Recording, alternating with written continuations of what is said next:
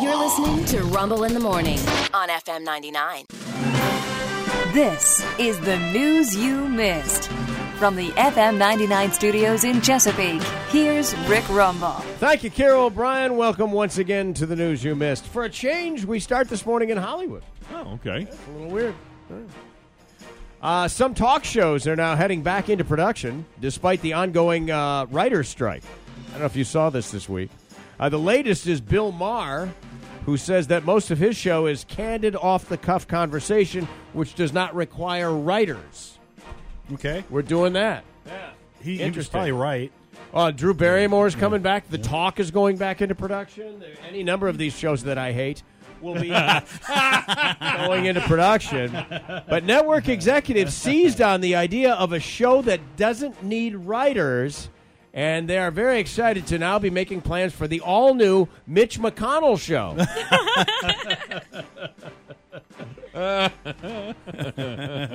Needs no writers because there are no words to the entire show.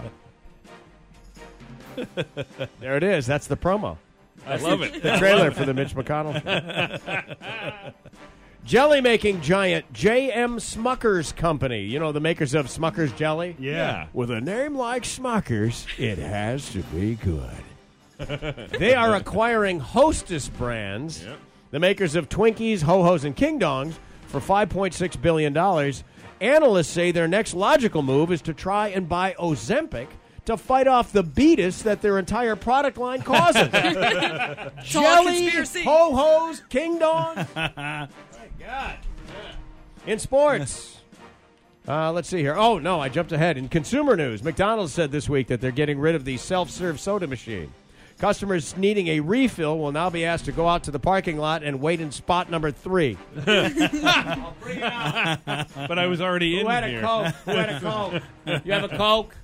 There we go. In sports, Aaron Rodgers will be out for the rest of the season after tearing his Achilles tendon in that much-anticipated debut as a New York Jet. Grand total. Rodgers played for a grand total of 94 seconds before being injured. That's how much playing time he had. He took 4 snaps, 5 including the tendon. Oh. Come on. That was good. Too soon? I don't know. He had to fix it yesterday. He's fine. He's fine. Yeah. And finally this morning, the Brady house sold this week. It was the house that was used for the exterior shots on the TV series The Brady Bunch. And last year, HGTV bought it, renovated the inside to match the TV show as well, so it was a copy of the Brady's house. Now get this. HGTV bought the house for $3.5 million.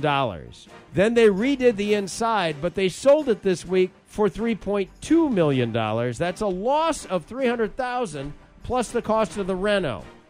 Ouch. Yikes. But think about it. You know, some things can't be measured in dollars made or lost.